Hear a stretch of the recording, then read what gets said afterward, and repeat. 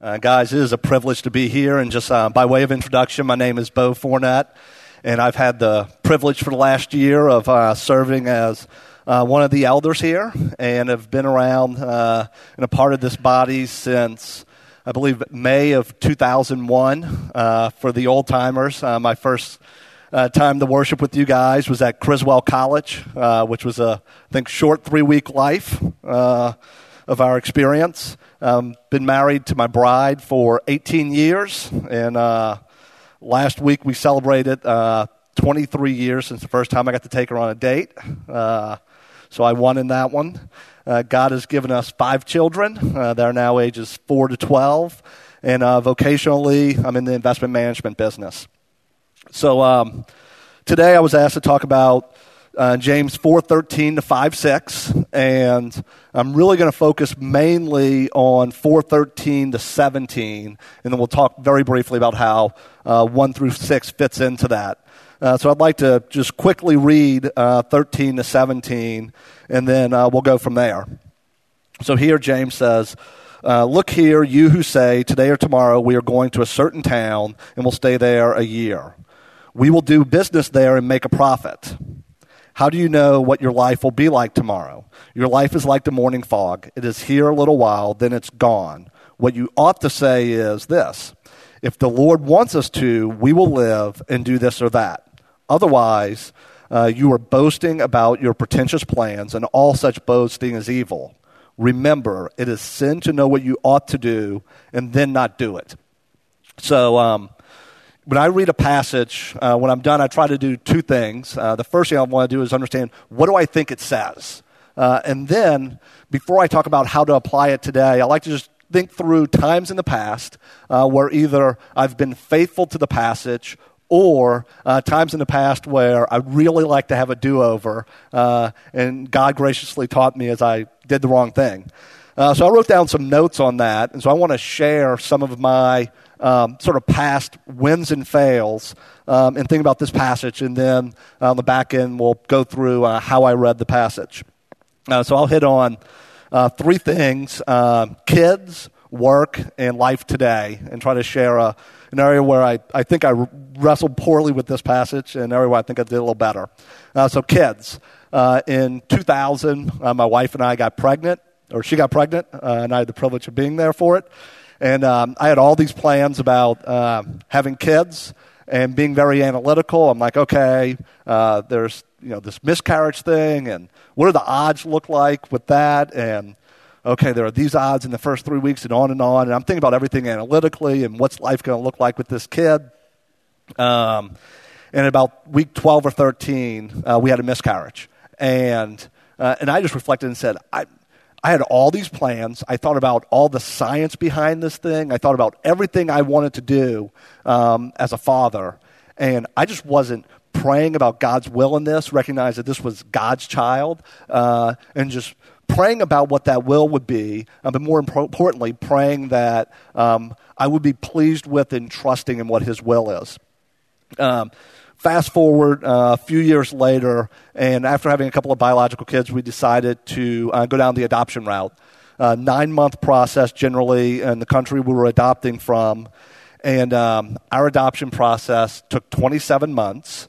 There were normally 1, maybe 2 court hearings, and I lost count at somewhere between 10 and 12 court hearings.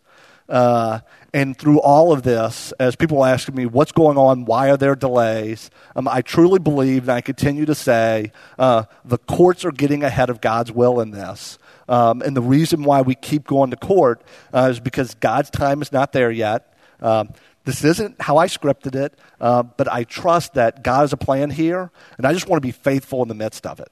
And as we're thinking about just parenting kids, and is our heart for our kids to love Jesus and love learning and growing in life, is our heart to have them get A's on every test, be on the sports teams we care about, and have success in things that have value here, but are fleeting in the light of eternity. And so that's just how we're wrestling with this passage today. I'm at work, 2001. I'm in Houston in a cab, driving back to the airport to fly back home. was in a job where most of our compensation was in a bonus. I got a phone call saying, tough year. This is what we're doing with bonuses. And I was frustrated. Got home and said, Nat, I think I got to quit this job. Spent some time thinking and saying, okay, if compensation is why I'm in this job, why I'm happy with this job, then am I really here because I want to be a follower of Christ and serve him wherever I am? Or is this about me getting money to accomplish things that may or may not have to do with me wanting to honor Christ? And that was really a pivotal moment for me. And I've talked about what happened in 2002 when I chose to make changes to my life as a father. At the time, I thought it was an important decision, and now I would say that was the pivotal decision in my walk with Christ, as I just really recognized, am I really about everything being about Jesus, and what are the responsibilities of my life, and how do I prioritize them? And so now as I think about work, I often say, is this job allowing me to have time with my family? Is it allowing me to have time with my ministry? Or am I compromising them for my job? Am I able to use my gifts at work? And then when it comes to finances, am I able to provide for my family, right? Which is a very different question than am I making the amount of money that I want? And last week, we had a very interesting week at work. Investment management business, and so I'm in a position where I have the privilege of owning a part of the company, which means I don't have a paycheck. If we do well, then I work for compensation. If we don't do well, then work is pro bono. And so last week I went from having what was a good year to looking like this year is going to be potentially my first year where I could say I worked for free for a year. And my wife and I were on a date last Tuesday night, and we hadn't really talked about it. She said, how was work? And I mentioned that. And I said, it doesn't bother me, right? I'm not there for this purpose. I'm there because this is where I think I'm supposed to be today. And God is sovereign in how he thinks about compensation, how he thinks about those things. And he's not unaware of this. He's not in control of this.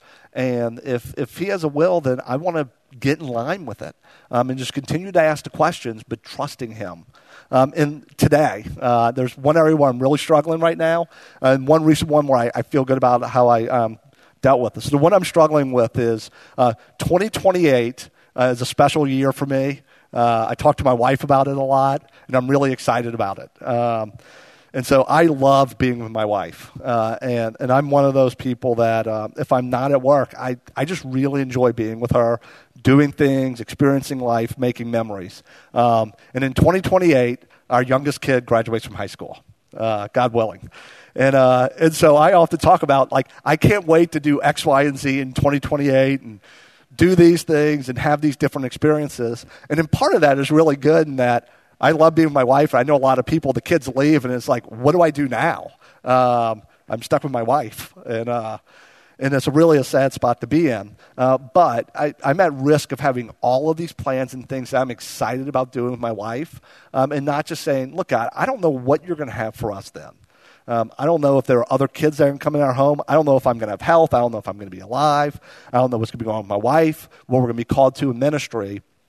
And I really need to be wrestling through, God, I'm excited about being in your will today. And if your will is to have me alive in 2028, I'm excited about whatever your will is for me then.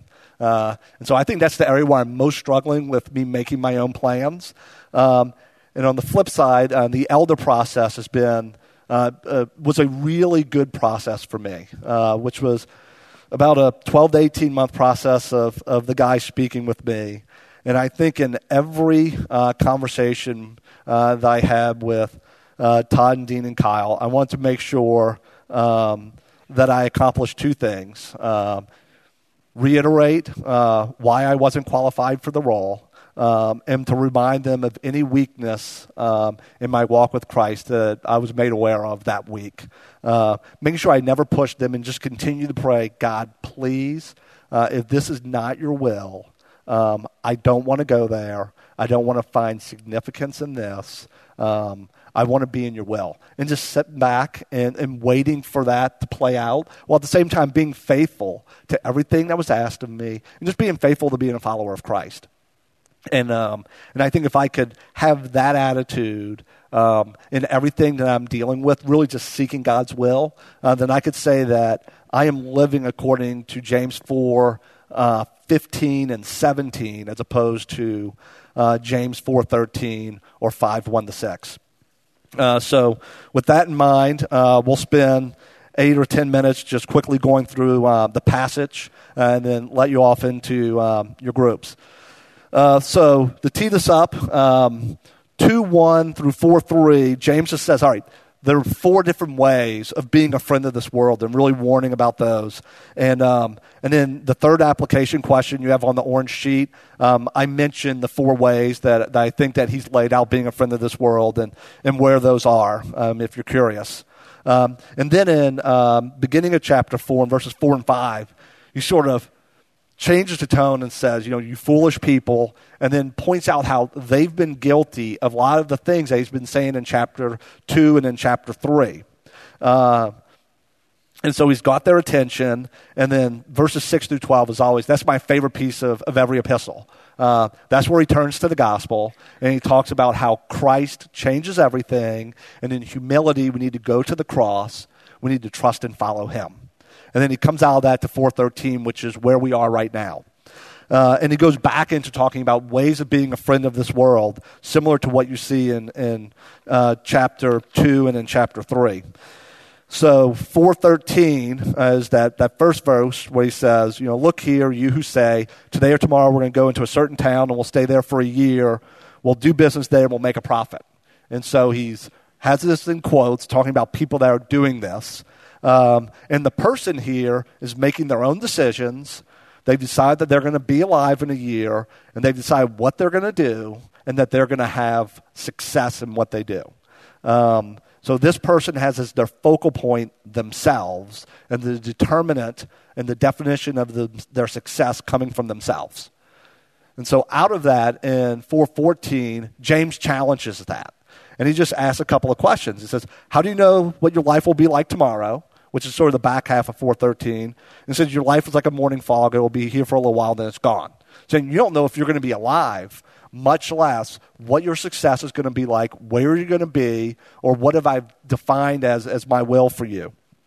And so that's the challenge there. He said, are you really supposed to be the focal point in your life and the key determinant of things in your life? And then he provides the alternative in verse 15. So that's where we get sort of a better definition of what the person should have said in verse 13. Where he says, what you ought to have said is, if the Lord wants us to, we will live and we will do this or that. And so there, James is reminding us, God is in control. God has a will, and you want to be in that will, whatever it might be. And that's hard. That's not easy, and it's especially hard when the calling is hard, when it causes us to seek forgiveness, or even worse, to offer forgiveness to a person that you don't think is especially sorry, that has hurt you, or if the calling involves being ridiculed, mocked, not celebrated, giving up the temporal for the eternal. That is not easy, but this passage doesn't talk about whether or not it's easy for what that calling is. And from there, in verse 16, he rolls back to basically saying, well, what about verse 13? What is that? And in verse 16, he tells us otherwise, saying otherwise to verse 15. So if you have that verse 13 view, then you are boasting about your own pretentious plans, and all such boasting is evil. And so what it's saying is if you reject verse 15 and you embrace verse 13 in your living, that is sinful pride, right? It is prideful, and that pride is sin.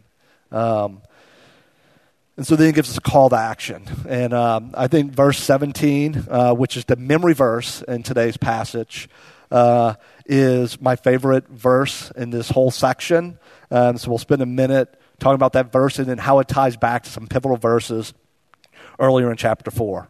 So it says, remember, it is sin to know what you ought to do and then not do it. This was one of my early memory verses when I started memorizing verses. And do not withhold good from those who deserve it when it's in your power to help them. Those two passages are the two probably most used passages when I get to an intersection of what do I do in life. And so that's the call to action here. And I'd say, well, what is that, what he ought to do? Part of it is knowing all of Scripture and what do I ought to do and do it. But what are the key verses that we've read in James leading up to this? And I'm going to note quickly 3 passages in James 4, verse 7 to 8, verse 10, and verse 15. And I'm going to read those and then say, what do those say? So verse 7 to 8 says, humble yourselves before God, resist the devil, and he will flee from you. Come close to God, and God will come close to you. Wash your sins, you sinners. Purify your hearts, for your loyalty is divided between God and the world. And then verse 10, humble yourselves before the Lord, and he will lift you up in honor. And then verse 15, what you ought to say is, if the Lord wants us to, we will live and do this or that. And so what that is saying is, come to the cross. Live as though you were submitted to Christ in all things. That's what James is saying. That's what you ought to do.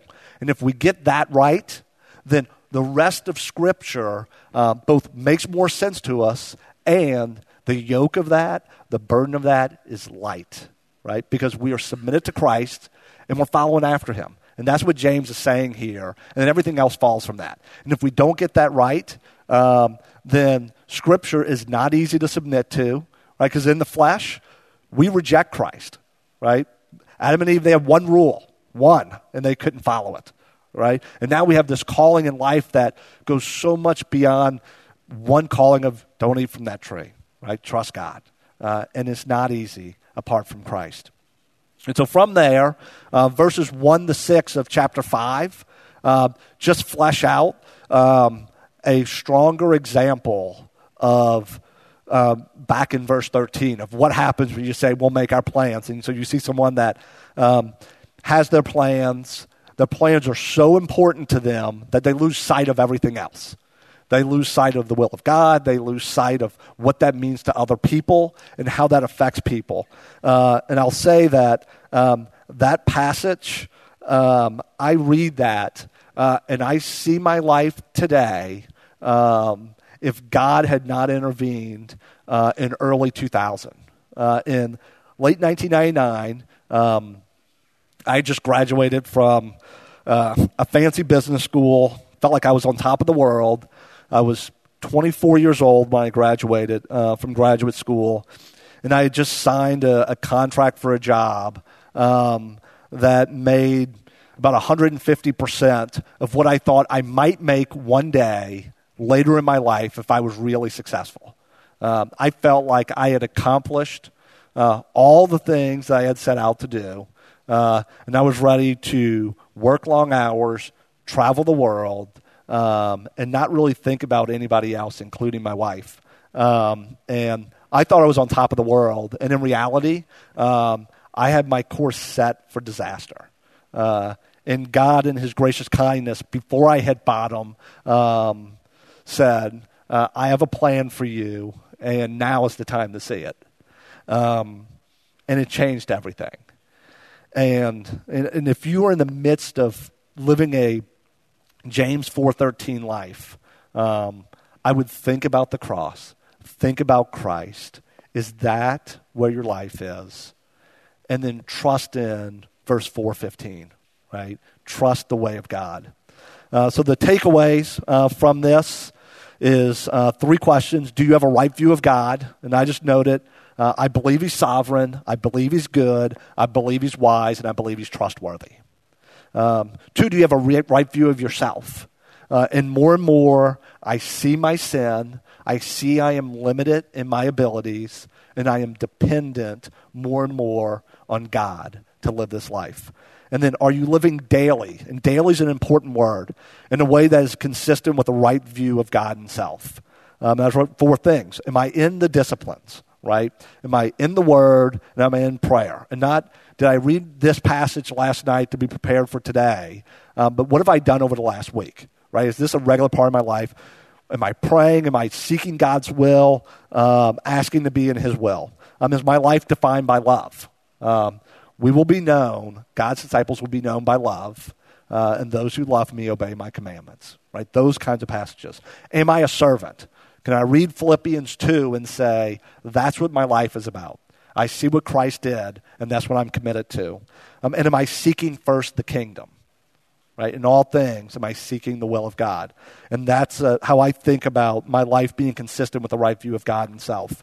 So on your orange sheet, you have 3 application questions that I believe you will discuss some in your small group after this.